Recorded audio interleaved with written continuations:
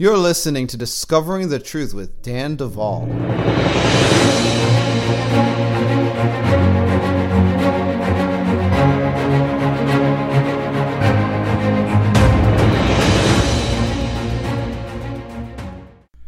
My.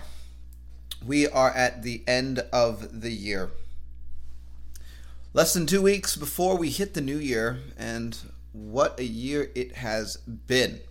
Next week, we have the Christmas holiday. I want to say a word about that before we go any further. Bride Ministries, we have a very interesting group and mix of people that enjoy this ministry, learn from this ministry, so on and so forth.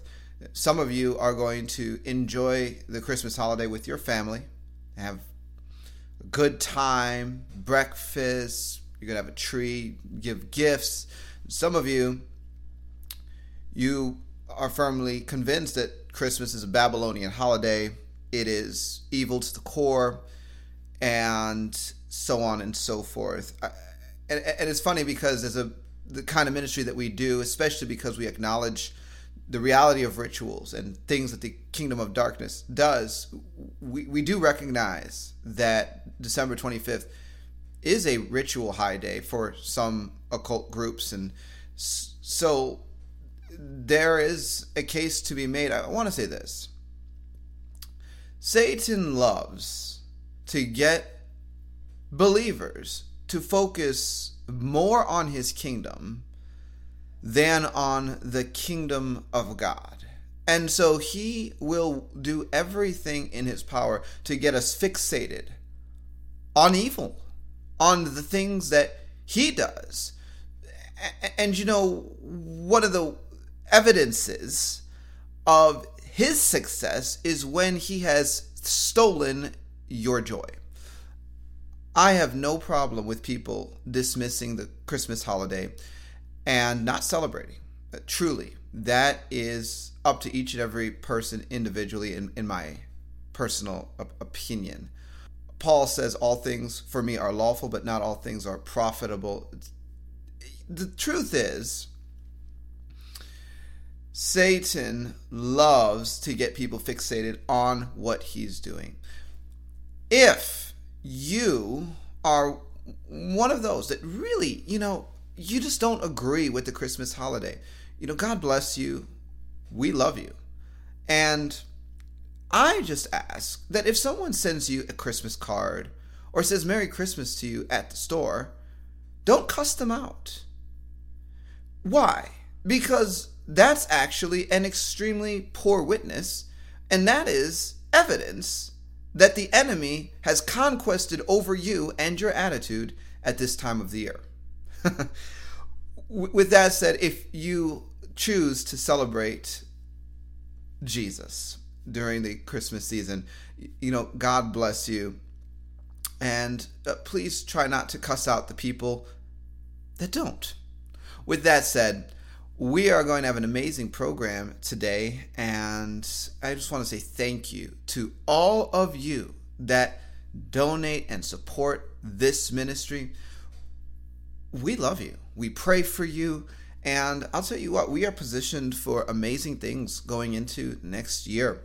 If the money continues to come in, we are going to be moving in really cool directions like short-term survivor housing solutions. We are planning to get into an office next year. I have had several conversations with my wife, and Bride Ministries has been housed in our home, and it's taken up a significant amount of space, and it seems to be getting spacier and spacier, and it deserves its own home. And so we are going to be making that investment next year as well.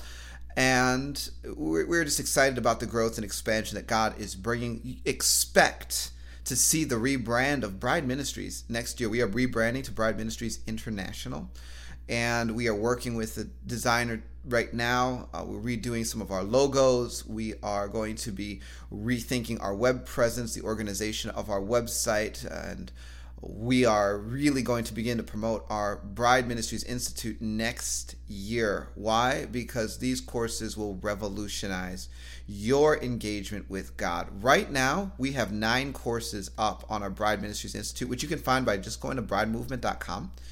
And the most recent edition is How to Minister to the Human Spirit. It's a powerful, deep course that goes into the nuances of the ministry to the human spirit. It goes through the basics. It breaks it down so that anyone starting from zero can understand the relevance and importance of this ministry.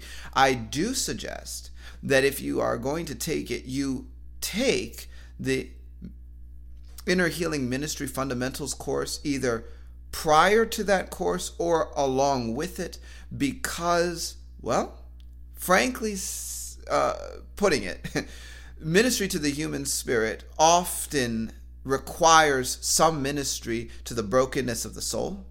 Inner healing, there is an interplay. They do go hand in hand. And as another point, the Advanced Deliverance course, also very important, because in the course of ministering to the human spirit, the techniques and the revelation that goes into the Advanced Deliverance course is what allows for accelerated ministry to the human spirit. So those courses, Advanced Deliverance, Inner Healing Ministry Fundamentals, and How to Minister to the Human Spirit, are really a threefold cord.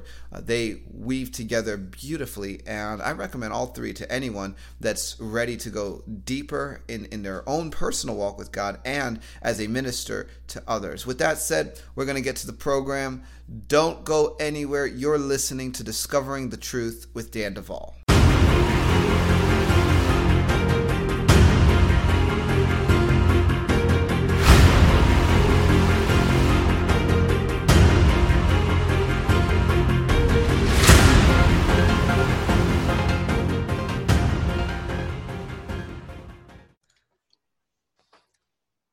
Folks, we are sitting down for another episode of Discovering the Truth with Dan Duvall, and this week I'm excited to introduce a new face yet again to this podcast. His name is Dr. Ron Horner, who is an apostolic teacher specializing in overturning verdicts from the courts of hell, local church government, freedom from captivity, and the court system of heaven in general. He's written a number of books, and the one that we're going to be zeroing in on today is called Overcoming Verdicts from the Courts of Hell, Releasing False Judgments.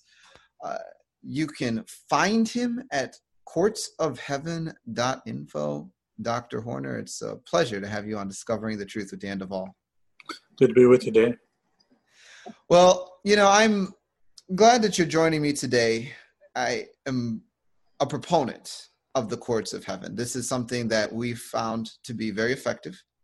I've used it in a number of situations and circumstances, and God has shown us some very cool and unique ways to use the courts. They've shown up during sessions with seers and people, we've navigated them. One of the things that I am remiss about is that I haven't been able to do very many podcasts on the subject. So I'm so glad to have you here today. And I want to begin by letting you explain to us how you discovered the courts of heaven. Okay. I was in a seminar about 5 years ago, and the speaker said the phrase courts of heaven.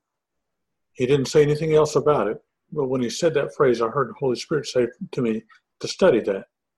And so I had been a pastor, associate pastor, things like that over the course of my ministry. And so this was kind of a new box for me. And so I came home from that conference and decided I would just do a cursory search of how many times the courts of heaven, something related to the courts of heaven, was in Scripture.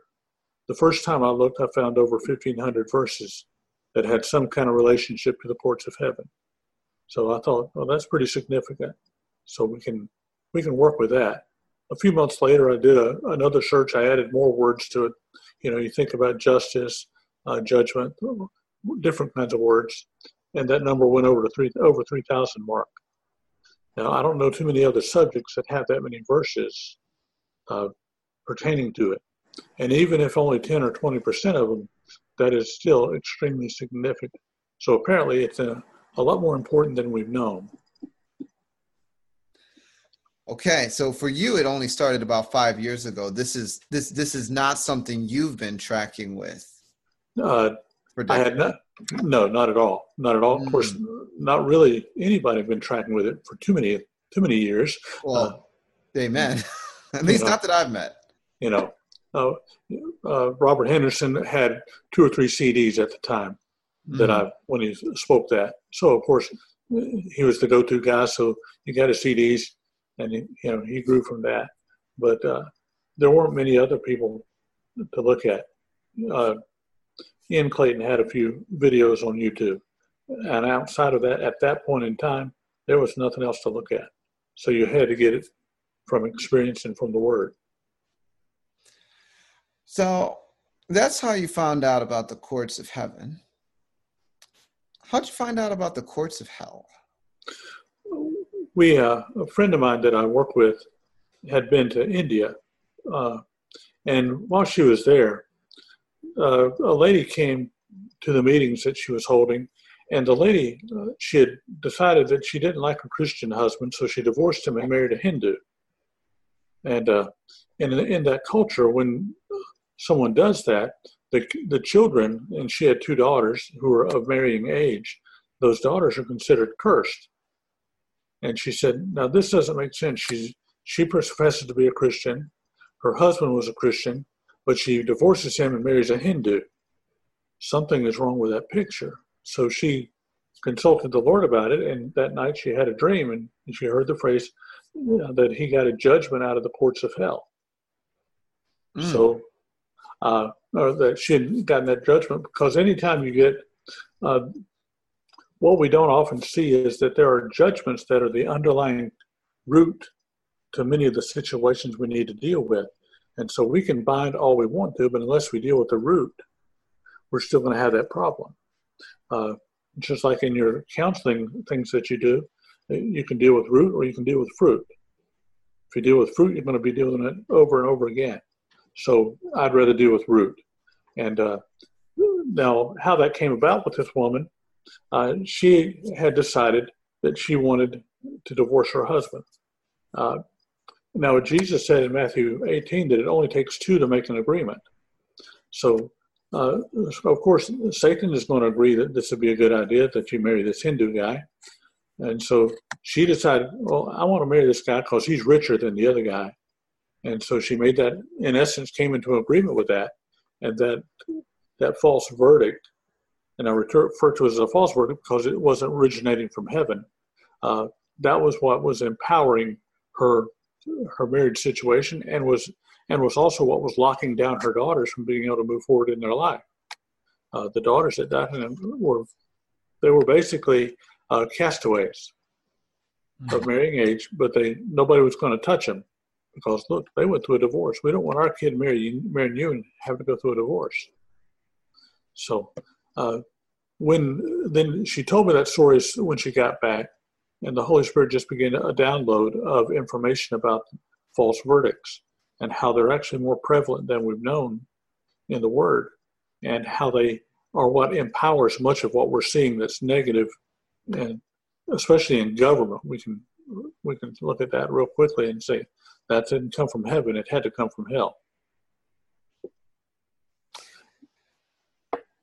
Fascinating. I actually think my journey with the courts of heaven may have started with things being told to me that I was firmly frustrated by. Later, when I went back and considered some of the early reports of what people thought were courts of heaven when they began to describe them to me, I think they may have been actually describing courts of hell that were cloaked in a veil of deception.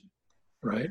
Because grave disappointments were being reported to me by, going to courts and then receiving an accusation, or different things, and people thinking it was the father. And I said, something's wrong with that. Right. It didn't fit. When I first started finding out about the courts of heaven, Dr. Horner, I will tell you, I didn't like it at all. Right. But since I've begun to get some clarity and understanding that the evil realms have their own courts, a lot has begun to make sense to me. Right. Jesus himself is the one who told us about the courts of hell. Well, that's where I want to go next. What can you tell us about the gates of Sheol? Okay. In Matthew 16, Jesus said, he was speaking to Peter, and he said, the gates of hell will not prevail against the church. When we understand that it was at the gates, the city gates in the Old Testament, that decisions were made, land disputes were handled, even marriage disputes were taken care of at the city gates by the elders. Then we understand that Jesus is not talking about some little picket fence in your front yard. He's talking a place where legal transactions were conducted. And so when Jesus says that there were gates of hell, I believe he was referring to that these were the courts of hell, where wicked counselors would get together and make determinations. And out of those determinations, nations and cities were affected. Individuals were affected. The Bible talks about different kinds of gates. Of course, you have the city gates and things, but it does talk about the gates of hell, the gates of Sheol. Job talks about that. And it's from these places that these wicked judgments come forth that dictate behavior. Go ahead, continue. Now, for example, one of the books that I have is called Overturning the False Verdicts of Freemasonry. And the approach is different than most of the books on Freemasonry, which deal with renouncing and repenting. But what we're not looking at is the fact that there were actually false verdicts that are empowering each of those levels of Freemasonry. And we have to get those overturned concerning our lives in order to get the real freedom that we're looking for from Freemasonry. I've known people that have gone through all kinds of Freemasonry prayers, never got set free. Because, again, they weren't dealing with the root. They were dealing with a fruit level situation. So, and Freemasonry is just one of the many things that you can say have false verdicts that are empowering the different degree levels or different levels of impact that people have in their lives. In government, we have false verdicts come forth. The media is a proponent of false verdicts. They'll often pronounce something as if it's true when we know it's not true, hoping that if we say it long enough and loud enough, we will believe it. So that's a false verdict. They're trying to create and establish a false verdict in the airways, in the nation, and in our society. Okay. I'm interested in the Freemasonry piece. Now, you mentioned something that I've heard a bunch of times as well. I get this regularly. Dan Duvall. The only reason we're talking to you is because nothing else worked. First of all, I get that all the time. Right. Second of all, so we get talking like, yeah, I've done a bunch of Freemasonry. I've said every Freemasonry prayer there is. So what you're saying, I've heard too. Now, explain to us what the difference is between the approach of the breaking a false verdict would be from doing a renunciation. Okay. A false verdict is just as in Mexico where you have cartels. They are the governing force in that arena, in that particular part of their nation. Now, they're not the established government, but they act as if they are, in essence, a rogue element. Okay, so they may not officially have laws on the books, but they have rules that you play by if you're going to live in that area and going to survive. Okay, it was the same with ISIS. They had their own set of rules that you had to go by if you're going to live in that part of the country where they had taken over.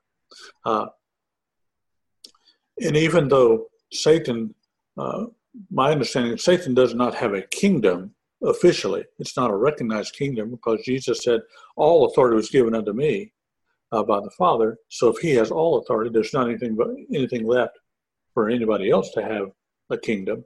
But he assumes that on us and we accept that. But there's no post-resurrection scripture that talks about that I'm aware of. Now, with that, if I'm dealing with a renunciation, I'm repenting and wanting it broken off my life, but I'm not actually dealing with the actual legal document that set it in place. By dealing with the false verdict, that is a legal document, even though it came out of the courts of hell, until it's overturned in the courts of heaven. Anything that arises from the courts of hell can be overturned in any of the courts of heaven, because the courts of heaven is a superior system. And so I want to get those false verdicts overturned in the courts of hell and replaced with a righteous verdict. Now, in the other book that you have in your possession, Engage in the Mercy Court, I refer to dealing with false with accusations that people are always dealing with. And I put it this way: accusations will affect your behavior, but false verdicts will dictate your behavior. So think about that and how that works in your life. Many times people are living under accusations, and if you deal with the accusations, and Jesus said to agree with the adversary, confess it, repent, apply the blood, but that there's something still hanging on there, then you need to go a step further. And okay, is there a false verdict that's empowering this thing that I need to get overturned? And getting it overturned is simple. Now, as in anything that you're doing with prayer and intercession, repentance is key. If the more I'm willing to repent, the more impact the courts of heaven can have in my life. Sometimes you had the same thing happen with you. You're dealing with somebody, but they don't want to own up to what they've done. They don't want to repent. They think the other guys are all at fault, and they're perfect. And so you really can't do a whole lot with some people who aren't repentant. But if they're willing to be repentant, then God can do a whole lot of things in their behalf. And so I have to understand that if I'm looking at a false verdict, then something allowed it to come into play. And so I have to look at what allowed it to come into play. Most of the time, Jesus said, the Word of God talks about how the judgment's going to begin at the house of God. So if I look, for example, if I'm looking at a governmental false verdict, I'll say, all right, what's the failure of the church in the same kind of arena? Because unless we deal with the failure of the church and our failure in our own lives, we don't have a moral authority to get the thing overturned. Mm-hmm. Jesus talked about in John 14 that he said, Satan has nothing in me. I have nothing in common with him. Therefore, I'm able to do what I do. But if we have something in common with our enemy, we have no authority over him in that arena. If you're dealing with somebody who has a pornography issue and they're trying to cast out a demon of adultery, it's not going to work too well. And they're going to wish they hadn't even tried because they don't have a moral authority with that one. But if I've got my life cleaned up, if I'm repentant, then I can have an authority over that thing and get the person set free without having to worry about anything happening to me in the process. Okay? And let me mention that. I don't have to fear repercussions and things like that if I operate according to the protocol of the courts of heaven. If I'll follow their rules, I'm free of that repercussion stuff. I haven't had to worry about that in years. Okay, which is a big deal if you're an intercessor, because a lot of people, they're even afraid to go into intercession because they've been whacked on so hard. And so if we learn the rules and obey the rules, we can expect to be able to do it without any problems. Well, amen. That's so interesting that you mentioned, what you did about the courts of heaven overturning evil documents. Right. That is such a key. That's a key that we've discovered. I know many times in deliverance and inner healing work that we do, I have a specific set of language that I use to shotgun this thing. Right. It sounds like this. I would say I pull up every hidden document, covenant, contract, agreement, certificate, oath, or vow. Right. detailing the permissions allowing for whatever it is I'm addressing to exist or remain entangled. And then I'll say, I call them stamped with the blood of Jesus, nailed to the cross of Jesus Christ 2,000 years ago and burned with holy consuming fire. Many times, just with that, it's an immediate, we're able to move past those documents. Right. And it's a truly court language. That statement. It's just, it works because it is courtroom language. Right. And I have found so many pieces of like the biggest breakthroughs that, we get in the areas of, deliverance and so forth. The language is effective because it honors the legalities and the mechanics of the courts. Right. We've basically lived our lives ignorant of the fact that there is a court system in heaven. But we know about it from plenty of scripture. You've got, think about the first 5 books of our Old Testament are considered books of the law. We have the 1st and 2nd Kings, 1st and 2nd Chronicles, which are stories of the kings and the judgments that they would issue as part of their kingship. We have Zechariah, Ezekiel, Jeremiah, Isaiah, all loaded with court related things. The first 50 books of Psalms, if you look at those, most of those are David's responses in court, his defense of himself in court situations, the verdicts that he's requesting. For example, when he says, shatter the teeth of the wicked, he's in a court setting, and that's what he's requesting, that God would shatter the teeth of the wicked in that setting that he was dealing with. Job, we know, starts out with 2 court cases. And Job, the rest of the book is Job trying to find out what he's in court for. And in Job's story, very simply was, he didn't show up for court. He was the one missing element in that court case. In Zechariah, we see that you had the same players plus Joshua the high priest. But we go to Job, we don't see Job in the picture. And in our nation, we have a thing called a default judgment. If I'm summoned to court and I don't show up for court, the judge is going to rule based on the evidence that he's presented with. And if I don't show up for court, I can receive a default judgment against me simply because I didn't defend myself. And so we may say that's not fair. Well, it's just the court system. Fair has nothing to do with it. As we know in America, we have a legal system, not a justice system. And the courts of heaven is a justice system, but it has rules. It has some protocol, like with what you said, with all you bringing up the contracts and things like that. You're talking the same kind of language. And what I'm doing is I'm asking those things to be overturned or nullified, or whatever the case happens to be, whichever it is, and replaced with a righteous verdict. I don't want the law of the vacuum to come in where I've got something cleaned off. I've got the plate cleaned off or the table cleaned off, and something else can come laying on top of it. I want it replaced with a righteous verdict.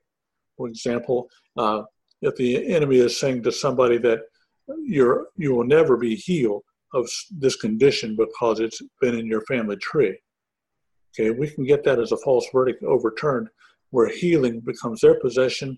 Not only their possession, but they become ministers of healing to the future generations. And so that would be a righteous verdict overturning a false verdict. Any verdict that's coming out of hell is going to be a false verdict because he cannot tell the truth. I think the NIV refers to the fact that when Satan speaks, he's speaking lies, which is his native language.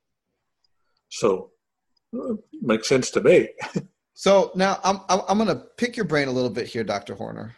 Okay. And I'm going to be a little bit difficult for the listener's sake. Okay. All right. You brought up Job. I actually wasn't planning to go to Job. Okay. But since you went to Job, this is a major conflict and hurdle for a lot of people. First of all, there are the believers that say, oh, that's the story of my life. God decided that Satan should be able to trash everything in my life. And so he's turned the devil loose on me, and though you slay me, Lord, yet will I serve you. That's their whole philosophy. It's how the world works, right? Mm-hmm. God's really not that good, at least not to them. But a lot of this gets anchored to the book of Job, right? And you mentioned something, and I'm thinking about it, and I'm like, well, but someone's going to be asking themselves this question. But Dr. Horner, if Job didn't show up in court and he didn't know he was being summoned to court, how is God being fair? And what if I'm the one that was summoned to court 50 times, and every case I was summoned because I didn't know this existed, the devil won a court case against me, which may not be the right understanding of what you were saying at all. So now I'm going to turn you loose on the subject, and I'm going to let you talk to the listeners, talk to people, and just give us, how you've reconciled some of these things. Okay. In John 14, Jesus said, he was speaking to his disciples, and he says, I'm going to pray the Father, and he's going to send you another comforter. That's what most translations say. Some translations refer to it as advocate. Well, an advocate in the British mindset is a courtroom,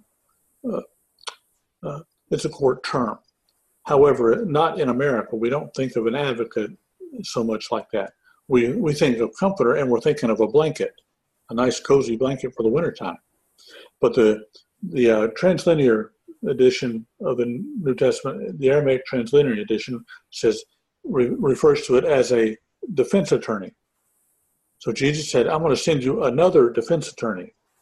Well, the language implies that Jesus himself has been the defense attorney while he was on the earth. Okay. Well, we actually know that happened because when it talks about Peter, Jesus said to Peter, Satan has desired to sift you like wheat. The word desired there, it's only used that particular way one time in that verse, and it means he has summoned you to court. And so Jesus said, I have gone in your behalf, and he got the ruling that Peter was going to be able to come through that thing, and when he was finished with it, he'd be able to strengthen his brothers. So now the Holy Spirit is our defense attorney on the earth. Okay? Jesus acts as a defense attorney in heaven. Some places refer to him as a mediator, which again, courtroom terminology. So there have been times, for example, if I'm sensed that I've been summoned to court, I need to make sure I show up. Okay? And there are times when we've actually had that happen in our past, not understanding the court system in its fullness, but we had a sense that we needed to pray for something with an urgency. And so we need to respond to that urgency. So if I do, then I know I've got things that he's working with me in that situation. Now, no matter what happens in the court system, whether I showed up or not, he's able to take care of that judgment that came and get it replaced. We have the story of the widow woman in Luke 11, where Jesus, in Luke 18 rather, where he's teaching the parable on prayer, and he says that the judge was actually afraid that she was just going to continue coming every day if she had to until she got justice. So whenever we're dealing with the courts of heaven, we can always return and go back and get until we get the verdict that we need to get. Okay. Now, unless your verdict is completely screwy, and some people have they have completely selfish motives in their stuff, don't expect that to get answered. It's just not a good idea. You don't want that answer to come. But things that are in line with the will of God, he wants to bring his will in the earth. So he's willing to work with those situations. I don't spend a whole lot of time analyzing some situations. Like some of your listeners they'll try to drill all the way to the bottom of that hole. I think you can get bogged down with that, and you'll end up missing what God's really trying to say about the whole deal. Okay. Thank you for saying that. My next question is, can you explain judgments and the different types of judgments one finds in Scripture? Well, I don't know how well I can describe that, but a judgment is an edict or a ruling that came from someone in authority. Mm-hmm. Now, oftentimes we have a judgment. For example, in Ezekiel chapter 11, verse 2, I think it is, Ezekiel is allowed to see into a group of 25 men that were meeting, and he even knew who some of those people were. And it says, these are those who devised dark counsel for this city. So there was a group of people deciding what was going to happen in that city. Now, I live in the South, I live in North Carolina, and every small town has somebody who's actually calling the shots. They may not be in position of mayor or something like that, but they're the ones who really are dictating what happens in your city. Now, they are, in essence, if they're not godly people, then they're wicked counselors, which Psalm 2 talks about, and several other places talks about wicked counselors. So they are actually usurping the position that the church should take as the ecclesia to be the governing spiritual force in that city. So when the church awakens to the court's concepts and begins to stand in that role, they can begin to govern by the Spirit the things that are going on in their city, as opposed to these other guys who don't necessarily have godly means in mind. When there's a judgment coming that has come out of the courts of hell, doesn't line up with Scripture, is not beneficial to mankind as a whole, then God wants to see that thing overturned. But he needs us to enact that.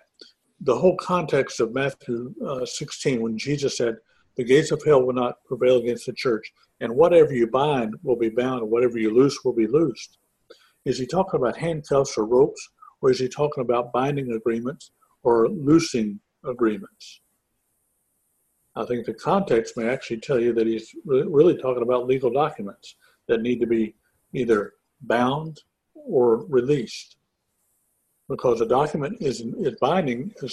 I'm bound to that document as long as I have not met all the requirements of that document. For example, if I get a car loan, that's a binding document.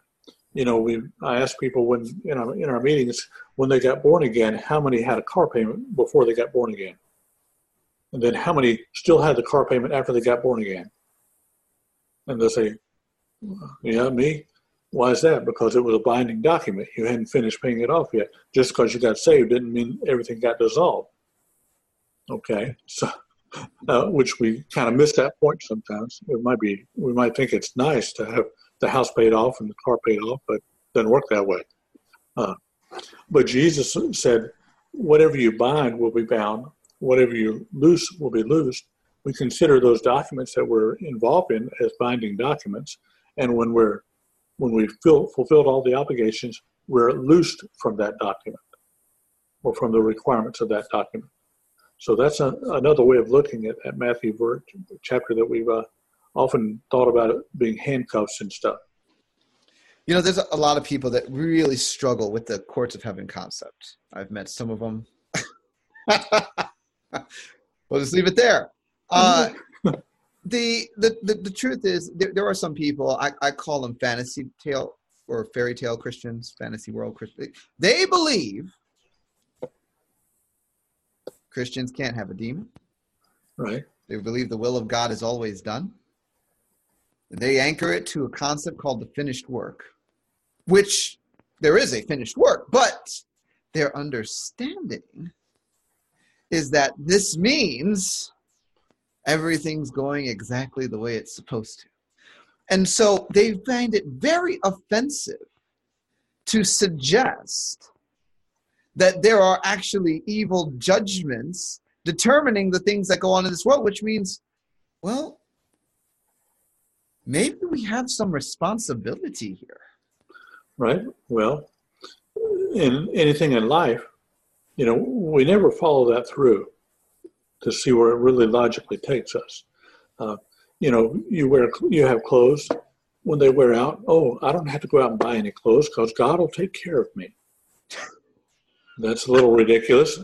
For me, I go down to Belk and buy some more shirts when I need them, But like you said, some people think that if it's going to happen, we have a que sera, sera mentality.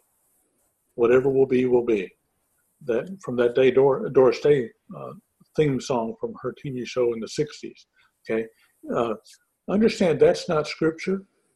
That's a song from Doris Day that she sang in the 1960s or something. Don't build your life doctrine on some stupid song that you heard when you were a kid. Because we get locked up we actually find ourselves believing with that. By saying that, some people actually remember that and remember humming along with that song. Well, they came in agreement with the concept of that thing. And they've actually come into agreement with whatever will be, will be. Nothing I can do will ever matter. But that kind of flies in the face of what Jesus instructed. He told us to occupy, or in essence, to disciple nations. They're not going to get discipled all by themselves. So we're going to have to do something. Jesus said the kingdom of God suffers violence and the violent take it by force. Okay, who's going to do that? Jesus is not going to come down and do it for us. We got to do some stuff ourselves. So they get to look at the scriptures that they're looking at, but they need to put them in, make sure they've got them in the context that they were written in. Many times we're taking scriptures out of context and trying to make it say something it never meant. I illustrate that by where Jesus, where it says of Jesus, Mary said to him, whatever he says to you, do it. Okay. Later on, there's a verse that says that Judas had committed suicide. So go and do thou likewise. It said Judas went out and hanged himself. Then another verse says, go and do thou likewise. Are we going to put those together? I hope not, because you would have a very short-lived cult if you did that, because you're fulfilling your own your belief system. But we often take the scripture out of its context and try to make it say something it never meant to say. It never would have meant to those to whom it was written. But we want to pigeonhole it and make it fit our belief system, because we want our belief system to be our belief system, which is superior to everybody else's. And life's not that way. I tell people, if you want to be disillusioned, find out what illusion you've been living under. Because if you're disillusioned, you've been living under an illusion. So examine yourself. What's the illusion I lived under? I mean, this is real life, right? One of the problems that I have, Dr. Horner, is that there are far too many believers to be having such little impact on the direction of nations in the earth right now. There's just far too many. And how does this make sense in any set of realities? Answer. Most of the people that consider themselves Christians are deceived and not actually walking in what God has provided for us. Right. Our eschatology is part of our problem, which well, I would agree with that too. Because if we're getting out of here next week, why bother? And that's what we've essentially told ourselves. Oh my gosh. Jesus, Peter, the first sermon said, we're awaiting the restoration of all things. Yep. I don't know about you. Now I live in it's not an ugly town, not a bad town, but it doesn't look like heaven. And we're supposed to be making this place reflect heaven. We got a ways to go. So I'm not looking for Jesus next week, not next month, not even next year. Probably not in my lifetime, because from what I see, we're not very restored yet. But we can be if we'll begin to exercise and get in league with what he's saying. And the courts of heaven is one of the ways that we can get that accelerated. Things that we have dealt with and taken years to deal with, I've seen overturned in a day, or in 4 days, or in 5 days. Lifetime things people have been praying over for 25 years that never changed. But all of a sudden, in 4 or 5 days, everything is shifted for them. Sometimes as much as one pastor friend of mine, he began to pray over some things concerning this church. And by that afternoon, he was getting phone calls of answers to those prayers that he dealt with the courts. He said he'd been doing it the other way. Nothing changed. Nothing moved. But he went through the courts, dealt with some issues on it, and he got phone calls literally 2 or 3 hours later over several situations that had shifted that quickly. So I like the suddenly aspect of that. I love it. Now, I want to have you talk about indicators. What are indicators of false judgments at work? Okay. In the back of the book, I've got a whole series of things that, for example, I mentioned it earlier, when the media touts something as true, but it's obviously not true, that's a false judgment. Joseph Mengele, who was Hitler's propaganda minister, he said that if I can say something loud enough and long enough, they will eventually believe me. Okay? Think about that. It worked quite well in Germany. He was quite effective with that. And the same pattern is being repeated today in our society, because the media, as a rule, has no respect. Like they've never had the utmost of respect for some things, but they have less now than they've ever had. And so they present things as if they're true, not without ever having the intention of bringing forth truth. And there's a vast difference between what they present as true and what is actually truth. When you're in a vortex of behavior for which you don't seem to be able to come out, you're probably dealing with a false verdict. For example, people that are caught into heroin addiction or something like that, some kind of addiction system, and they are not able to get free. There's a false verdict still keeping them locked down to that situation. If you receive a verdict, a prognosis, a medical diagnosis that is viewed as terminal, that would be a false verdict, because the Word of God says that I'm the God that healeth thee. 1 Peter 2:24, that by his stripes we were healed. Healing has been provided. If he had not wanted us healed, he would not have provided a healer. But he did that through the blood of Jesus. So those are a couple of things that you can look at. And we see that a lot, particularly when people hear the big C. They get a diagnosis from the doctor, and it becomes a death sentence to them. That's because that false verdict is empowered, and the words behind it are empowered through false verdicts to say, I'm going to bring forth death in that situation. We can get that thing overturned, replaced with a righteous verdict that says you will live and not die. You will declare the works of the Lord. And I like that a lot better than the first thing. Okay? So what about, so I like the way you say this cycle of negativity or vortex of it. You know, one of the things that oftentimes Christians run into are barriers to progress, as if to say they hit the same barrier every time they begin to progress. Right. For instance, every time I try to start a new entrepreneurial exploit, someone steals from me and it crashes the exploit. Right.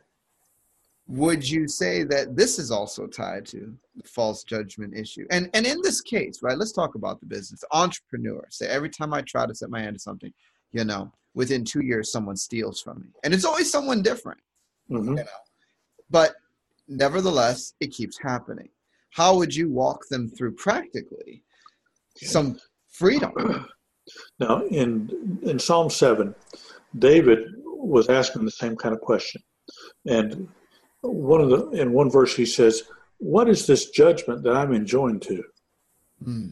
He had realized that there was a false verdict, not against his life, but against a previous generation that was still in play because it had not been canceled or not been overturned. See, as far as the enemy is concerned, a legal agreement made with your ancestors 500 years ago is still in play because his seed is still existing on the planet. So, and you deal with that with a lot of the stuff that you work with, but the enemy considers those legal agreements in perpetuity. They never end as far as he's concerned, and they won't ever end unless somebody stops it. Okay? Now, in Isaiah, he says, I haven't stolen, but I must repay. Okay? The same concept is at work. There was a false verdict or an iniquity created something in their generations that is plaguing them today. Now, some people say, oh, I don't believe we have to do with generational stuff. Well, you can believe that all you want to, but it still doesn't mean you're free. Because I'll look at your life, I'll say, the old saying, if it walks like a duck, talks like a duck, chances are it's a duck. Okay? It's the same way with those things. I've had people say, "Oh, I don't believe in those things." Well, you don't have to believe in them. It doesn't mean it's not true. Your belief system, it's not going to rise or fall based on what you personally believe. Uh, there's enough evidence that it's still in play somehow, that we need to get it thing dealt with and get it shut down. Chances are you are dealing with a false verdict, and it may not be nothing related to you. It could have been something that your grandpa set in motion that we need to get dealt with. Now, the nice thing is we can get it dealt with, and it frees up everybody. But ignorance is not bliss. And some people want to ignore some things. I don't know about you, but not all my ancestors went to Sunday school. They weren't all nice people. And so I can recognize that in my ancestry, somebody did something wrong. They may have murdered somebody, may have pillaged a village, may have raped somebody, may have stolen, things like that. Everybody in their ancestry has that. We're not so perfect that it's not there. And all ancestries had some form of Baal worship or sun worship and moon worship. So we have to recognize we all have a common denominator. If you're Hispanic, you know you're looking at the Inca, Mayan, Aztec, or something similar. If you're from Africa, the continent of Africa, you're looking at the very same thing, just different labels. If you're from the European continents, you're looking at the same thing, different labels. We all have the common problem. We worship the sun, we worship the moon, we tried to appease gods, we tried to make deals with demons, and it didn't work out too well. And we're still having to pay the price. We're just too sophisticated to call it demons now. We call it something else. So this person comes to you and they say, all right, I keep getting robbed, can never make progress in my entrepreneurial efforts. What do? You help them to understand, look, you have a false verdict. They understand. Okay. What's next? All right. We look to see if there's something they've left undone. Okay. If they've covered their bases and are clear in essence, let's look in the family tree just a little bit. We don't have to shake the family tree too far, usually to find somewhere along the way that they did something similar or created that hardship in somebody else's life, because you have the adage that the seed you sow is the seed you grow. Okay, it's going to, everything will reproduce after its own kind, good or evil. Okay, so if I've got that in that case, then I want to do some repenting, releasing, and getting that thing covered, so that there is no legal reason for the enemy to withhold that from me. The reason our prayers are not answered, there's a legal reason keeping it from being answered. So that's why I deal with the courts of heaven. I understand that heaven, the spirit arena works on a legal system, and it has rules. Those rules will work for me, or they can work against me if I don't utilize them properly, if I don't do what I need to do. But if I'll cover my bases and utilize the blood of Jesus to cover my sins, things like that, then I can live free from those hindrances and bondages. Now, does that mean everything about my life is perfect? No, but I'm making good progress, And when something comes up, I see I need to deal with that thing. Okay, let's deal with that thing. Any good defense attorney does not bring all the dirt that he has on you. He will only bring out what he needs to win that particular case. Assume that the enemy, Satan, as going against you in the courts of heaven, would do the same kind of thing. He would hold until it was the opportune moment to try to take you down with that particular thing. That's why we want to deal with our stuff. Be repentant. When we get that thing overturned, freedom can begin to be released to that person. Many times it's like the dam that's had the lock closed on it, and we just simply need to unlock the thing so the water can flow, the provision can come. Now, one of the things that I've been asked this, because it's a lot easier to navigate the courts of heaven with a seer, because they can actually see many times what's happening, right? They're like, okay, I pray that the accuser in this specific situation would be summoned into the courts. And like, Joe Schmo says that, whatever, nothing happens. They don't see, they don't hear. They're like, this isn't really doing much for me. The seer, on the other hand, actually says, oh, wow, look at all of these people showing up in the courtroom. Oh, Right. Several voices of, and so you have different people that have different experiences with this prayer technique. And some folks are very discouraged. They're like, I can't use the courts because I'm not a seer. Therefore, I am disqualified from using the courts. How do you counsel? Because I know what I usually tell people, but how do you counsel people that come to you in this way? Okay. Well, the good news about the Courts of Heaven is it has a help desk. And I have a small book on that called Engaging the Help Desk of the Courts of Heaven. Because when you need help, all you have to do is step into the help desk. And again, you're listening. If you're not seeing stuff, you still have a knower. And you can hear and have impressions that come from the Holy Spirit. I understand that the Holy Spirit's always going to guide you into truth. He's not going to be condemning. He's always going to be trying to bless you and edify your life. So I can simply request, I need help knowing where to go, what to do, how to get this taken care of. Now, I describe in that book, if you can imagine a large mall that has an information desk, Courts of Heaven Complex is not unlike that, where I can step up to that information desk and say, this is my situation, can someone help me? And an angel will actually come over and escort you to where you need to go. Now, I always tell people, when they walk up to a door, take a look above the door and see what the name of the court is that you're going to, because it could be not what you're expecting. And common sense will help you walk through that. You can always ask questions. Remember, Jesus said that when we come to the kingdom, we come as a little child. And a little kid's going to ask questions all the time. I have a 9-year-old grandson. Does he ask questions? Regularly, because he wants to figure it out. So we can do the same thing. We can always ask questions and then follow the impressions that we get. Yeah, it's nice to have a seer, but you don't always have that benefit. But also understand that just because you're not visually seeing doesn't mean you're not seeing, because many times people are operating what I refer to as by sonar. If you were a submarine, video camera wouldn't do you a lot of good. But you can, by sonar, you can just have a knowing of what you're dealing with. And even, for example, if it was the angelic, you could know that there's an angel in the room over to your right, off your right shoulder, that he's been watching you, had his hand on your desk, your executive chair there the whole time that you've been doing this, because you have an entourage of angels that work with you, Dan. Okay? So as that's going on, I don't have to see them. I can just know.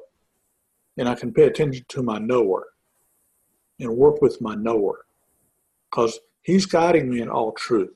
I have every expectation that when I step into the courts of heaven that he's going to guide me into truth. And I have no expectation of having to contend with some demon or something like that. I don't have to go there at all. And I don't have to go in with any kind of fear about that, because Jesus in Matthew said that if we're ask our Father for a bread, he's going to give good things to those who ask him. So I can have that expectation of my Father. Okay? So now, like anybody else, it's nice to have a seer, but it's not a requirement. We can work past that once we understand a few of the principles. Now, as the author of a number of books on the courts of heaven, I have to ask a question. Are you a prolific seer, or are you more on the side of the sonar? It's been more sonar than the visual. However, the visual is kicking in. Now, and what I notice with that, and this is what I teach people, the interesting thing about what I do, I can actually help kick in the seer part on somebody by working with them, and I'll draw it out of them. And we have people, for example, this week I work with people in court cases over Zoom on a regular basis. And in one setting, from the beginning of the meeting till 2 hours later, by the end of the 2 hours, they were doing all the seeing. We didn't have to do anything but just listen. and this was a husband and wife situation. They had not been seeing, but now they can see, and they were describing, and they were doing a great job with it. Once I understand that sonar is still seeing, it's just not visual, okay, that takes the pressure off people, because we're always thinking, oh, I've got to see just as prolifically as so-and-so. No, you don't. You can just operate with what you got, and it'll improve as you go through it. I know people that, I have a good friend that I work with a lot. She can, when she sees a book, one of the books, she can read the book as if we're sitting here, as if you were sitting there reading a magazine. That's how prolific she can see. I want to tap into that. I want to get better and better on this thing. But I want to work with what I've got. If it comes in a series of snapshots or just little brief images, I'm going to take those and build on that. And that's what you can do. Just build on what you do have. You know,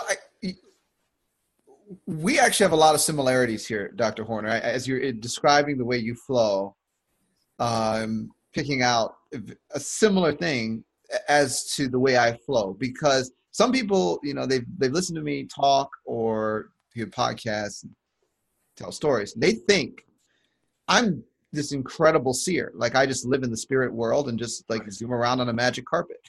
I don't. I'm like a normal person. I wake up in 3D world. I go to sleep in 3D world.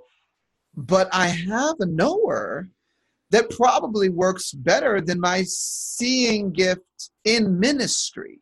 And it depends, because if I'm receiving ministry, it's funny. I might see better to be on the receiving end of ministry than on the ministering side. Right. And you know, there's all these little nuances, but my thing is I'm very comfortable with Holy Spirit. He's my friend.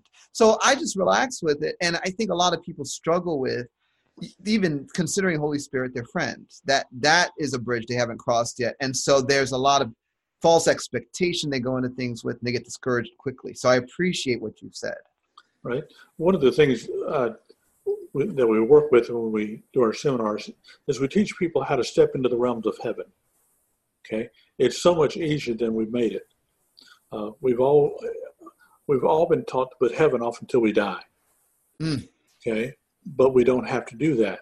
Come on. And I describe it this way. I said, if you're a citizen of, you're what, Richardson, Texas, right? Yeah. Okay. Sure. You know where the police station is, yeah. Right? You know where the town hall is, you know where the library is, things like that. Okay, so I can assume if you're a citizen of that area, then you know something about the place. But if I ask most Christians what could they describe anything about heaven, they draw a blank. Okay, something's wrong. I'm going to check I'm going to be wondering about your citizenship if you don't know anything about the place. Okay, but in Matthew 3, Jesus said the kingdom of heaven is at hand. Now, one aspect of that was the kingdom of heaven is as close as your hand. Okay, because when Jesus was baptized, it says he came up out of the water, and immediately the heavens were open, and he saw and he heard. They saw a dove and they heard a voice. So when the heavens are open over your life, you can see and you can hear. Okay. Now we live under open heavens because Jesus initiated that day in the Jordan River. And so everything we do as a believer, we do by faith. So we can very simply just take a step into the realms of heaven. Now, when I'm demonstrating this and showing them how to do it, I'll have them stand up and just simply take a step forward and imagine that they're stepping from one place into another place. In my living room, I have hardwood floors. Then I have a carpet in front of the sofa. So I'll have them stand on the carpet or on the wood floors and say, now you're going to take a step. And when you do, you're going to step into the realms of heaven. And they'll step onto the carpet. And that helps kick in that faith to experience that. And they'll begin to see and hear things and hear sounds, things like that. And when you do that, when we become familiar with heaven from that aspect, it makes it so much easier to navigate in the courts of heaven because it's all in the realm of heaven. But we can all do that just simply by just saying, Father, I choose to take a step into the realms of heaven right now. And by faith, I just step in. And we can become cognizant of that. And as you do that, you become cognizant of what heaven is and what's going on in heaven. And we can live with that awareness all the time.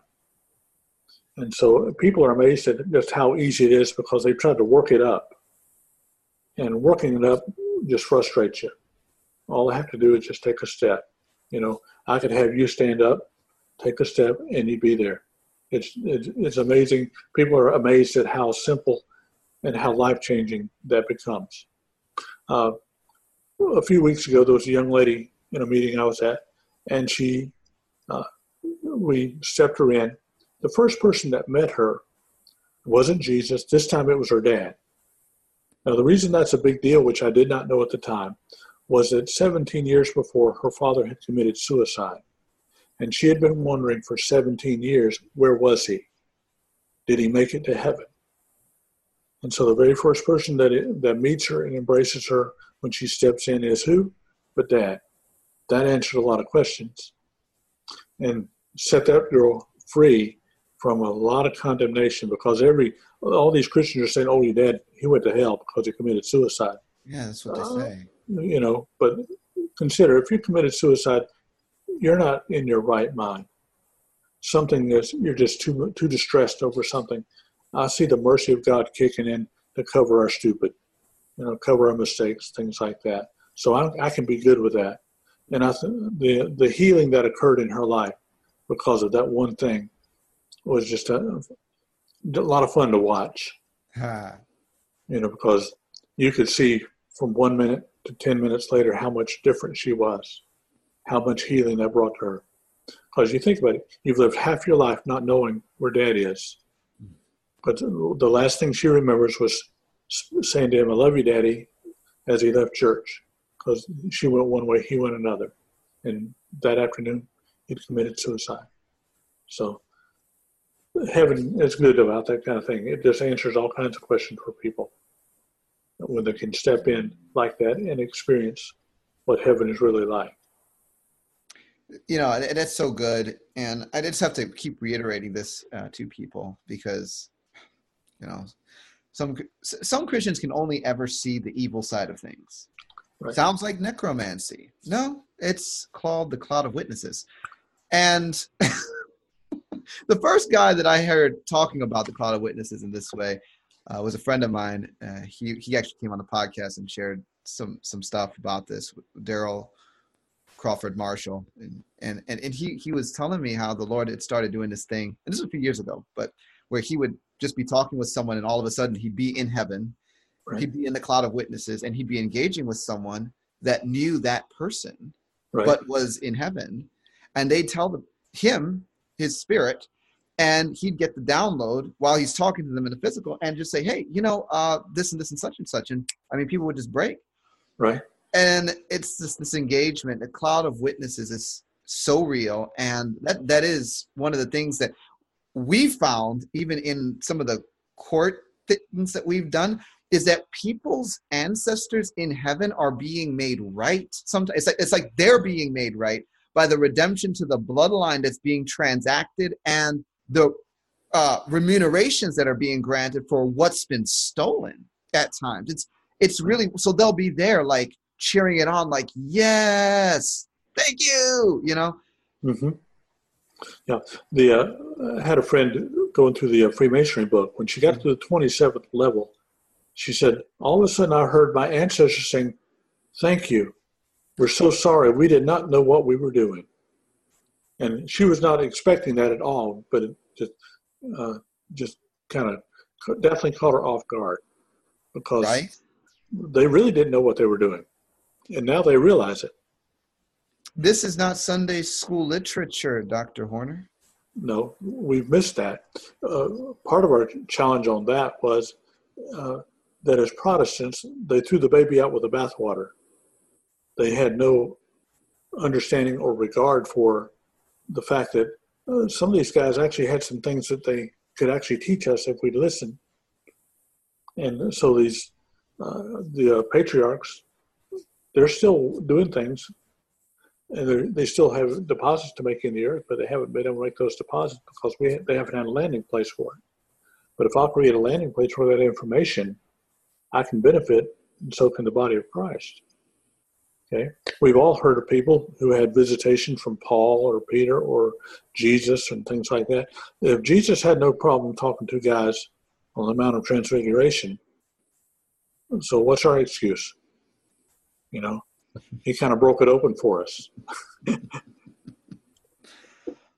What are some of the other notable testimonies that you can encourage us with that regarding Courts of Heaven work? Okay, one of my most fun ones is a young man named Ben. He had been wrapped up in the drug scene and was in all kinds of mess. And his mom was at a seminar, and so we did some court work with her in behalf of her son. And as she released some things, she was able to forgive him for some things and forgive her ex-husband, things like that. And in a matter of just a short time after that, she gets, her son came to church one day. I don't think that she even knew he was coming. He came into church, walked down to the front, got born again, received the baptism, etc., has been full on for God since that time. And it's just an amazing testimony of how God rescued him from that situation. In the petition, she had requested that God would separate him from the friendships that were not beneficial. He had 3 friends that were very instrumental in his life, getting him into that stuff. One of them was killed. Another was run out of town because of something in the drug trade, and something happened to the other guy. Well, those things would get your attention if you're caught up in all that, and all of a sudden your friends are getting whacked or something. So it got his attention, and that's what brought him into that situation. In another one, there was a young lady who had gone through a bad divorce and was having trouble in her second marriage. They'd already separated and only been married a couple of months. She was just in a bad state of mind. She was not able to make a sound decision for herself.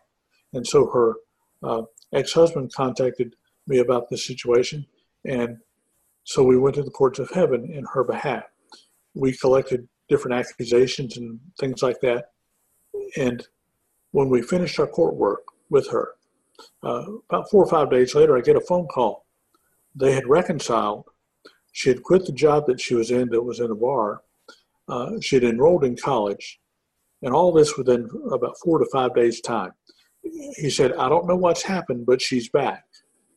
Mm-hmm. Meaning the girl that he had married, he was actually talking to her now, not something else that had been going on in her life. So that got turned around in a matter of just a few days. Another situation, a lady that we worked with, her daughter had been involved in something for 3 years. They'd been praying for 3 years over the situation. We did some stuff in the courts. 24 hours later, the thing had completely shifted.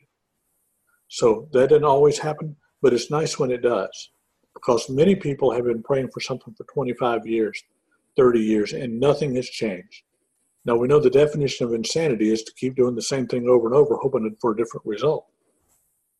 And so with prayer, we all but ignore that. The Courts of Heaven is simply another tool in the toolbox that we can use to get our prayers answered and get things done. Because if the other kinds of prayer are not working, then we need to consider, I need to use a different tool. I use the description that if I was going to hang that picture on the wall in the living room, I better not be using a shovel to drive the nail in the wall. My wife will not appreciate it. Okay. Neither am I going to use a handsaw. I'll use a hammer. So sometimes we've been using a shovel or a handsaw when we needed to use the hammer. And the Courts of Heaven may be that hammer that you've been needing to pick up instead of the shovel, hoping to get things moved. We've had, just in the last few days, with the stuff that we do, we have dealt with situations where people had been in bondage to something for all their life and could not get free. So we, again, deal with those false verdicts, get those things overturned and replaced with a righteous verdict, and in sometimes a matter of minutes, but sometimes a matter of days, they're set free. They're not complaining. Oh, and some people say, "Oh, the courts of heaven is so hard." Not really. You got a help desk, so do something. Ask for help. If I don't know, I'm going to ask for help. Okay, and I can do that, and they don't mind answering and supplying the help.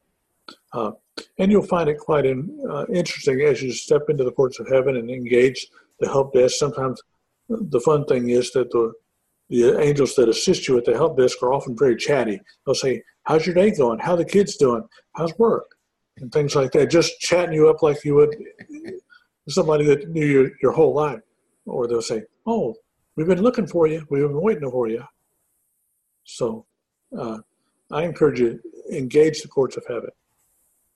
Step in and learn some things about that. Well, folks, I've been talking with Dr. Ron Horner.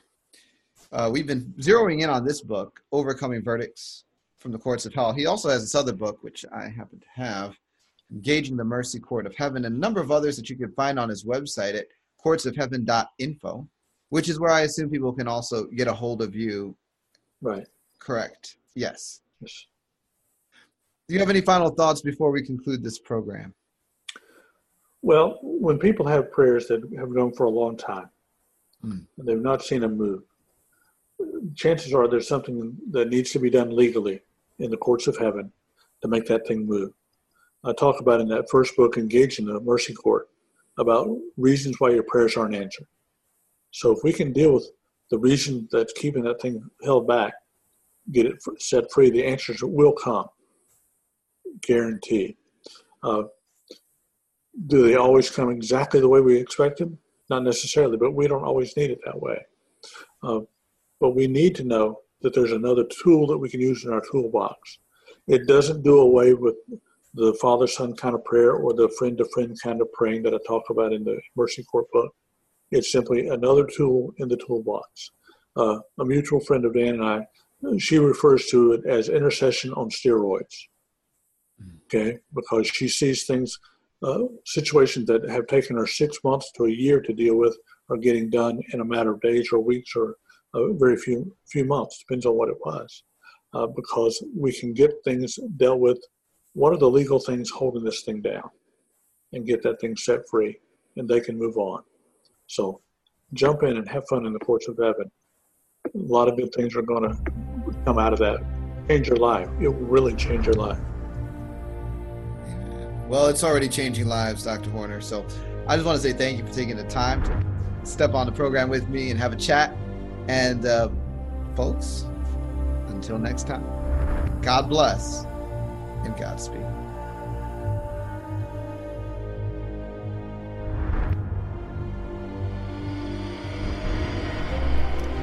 You've been listening to Discovering the Truth with Dan Duvall. If you would like to connect with us at Bride Ministries or to support what we are doing financially, visit us at www.bridemovement.com.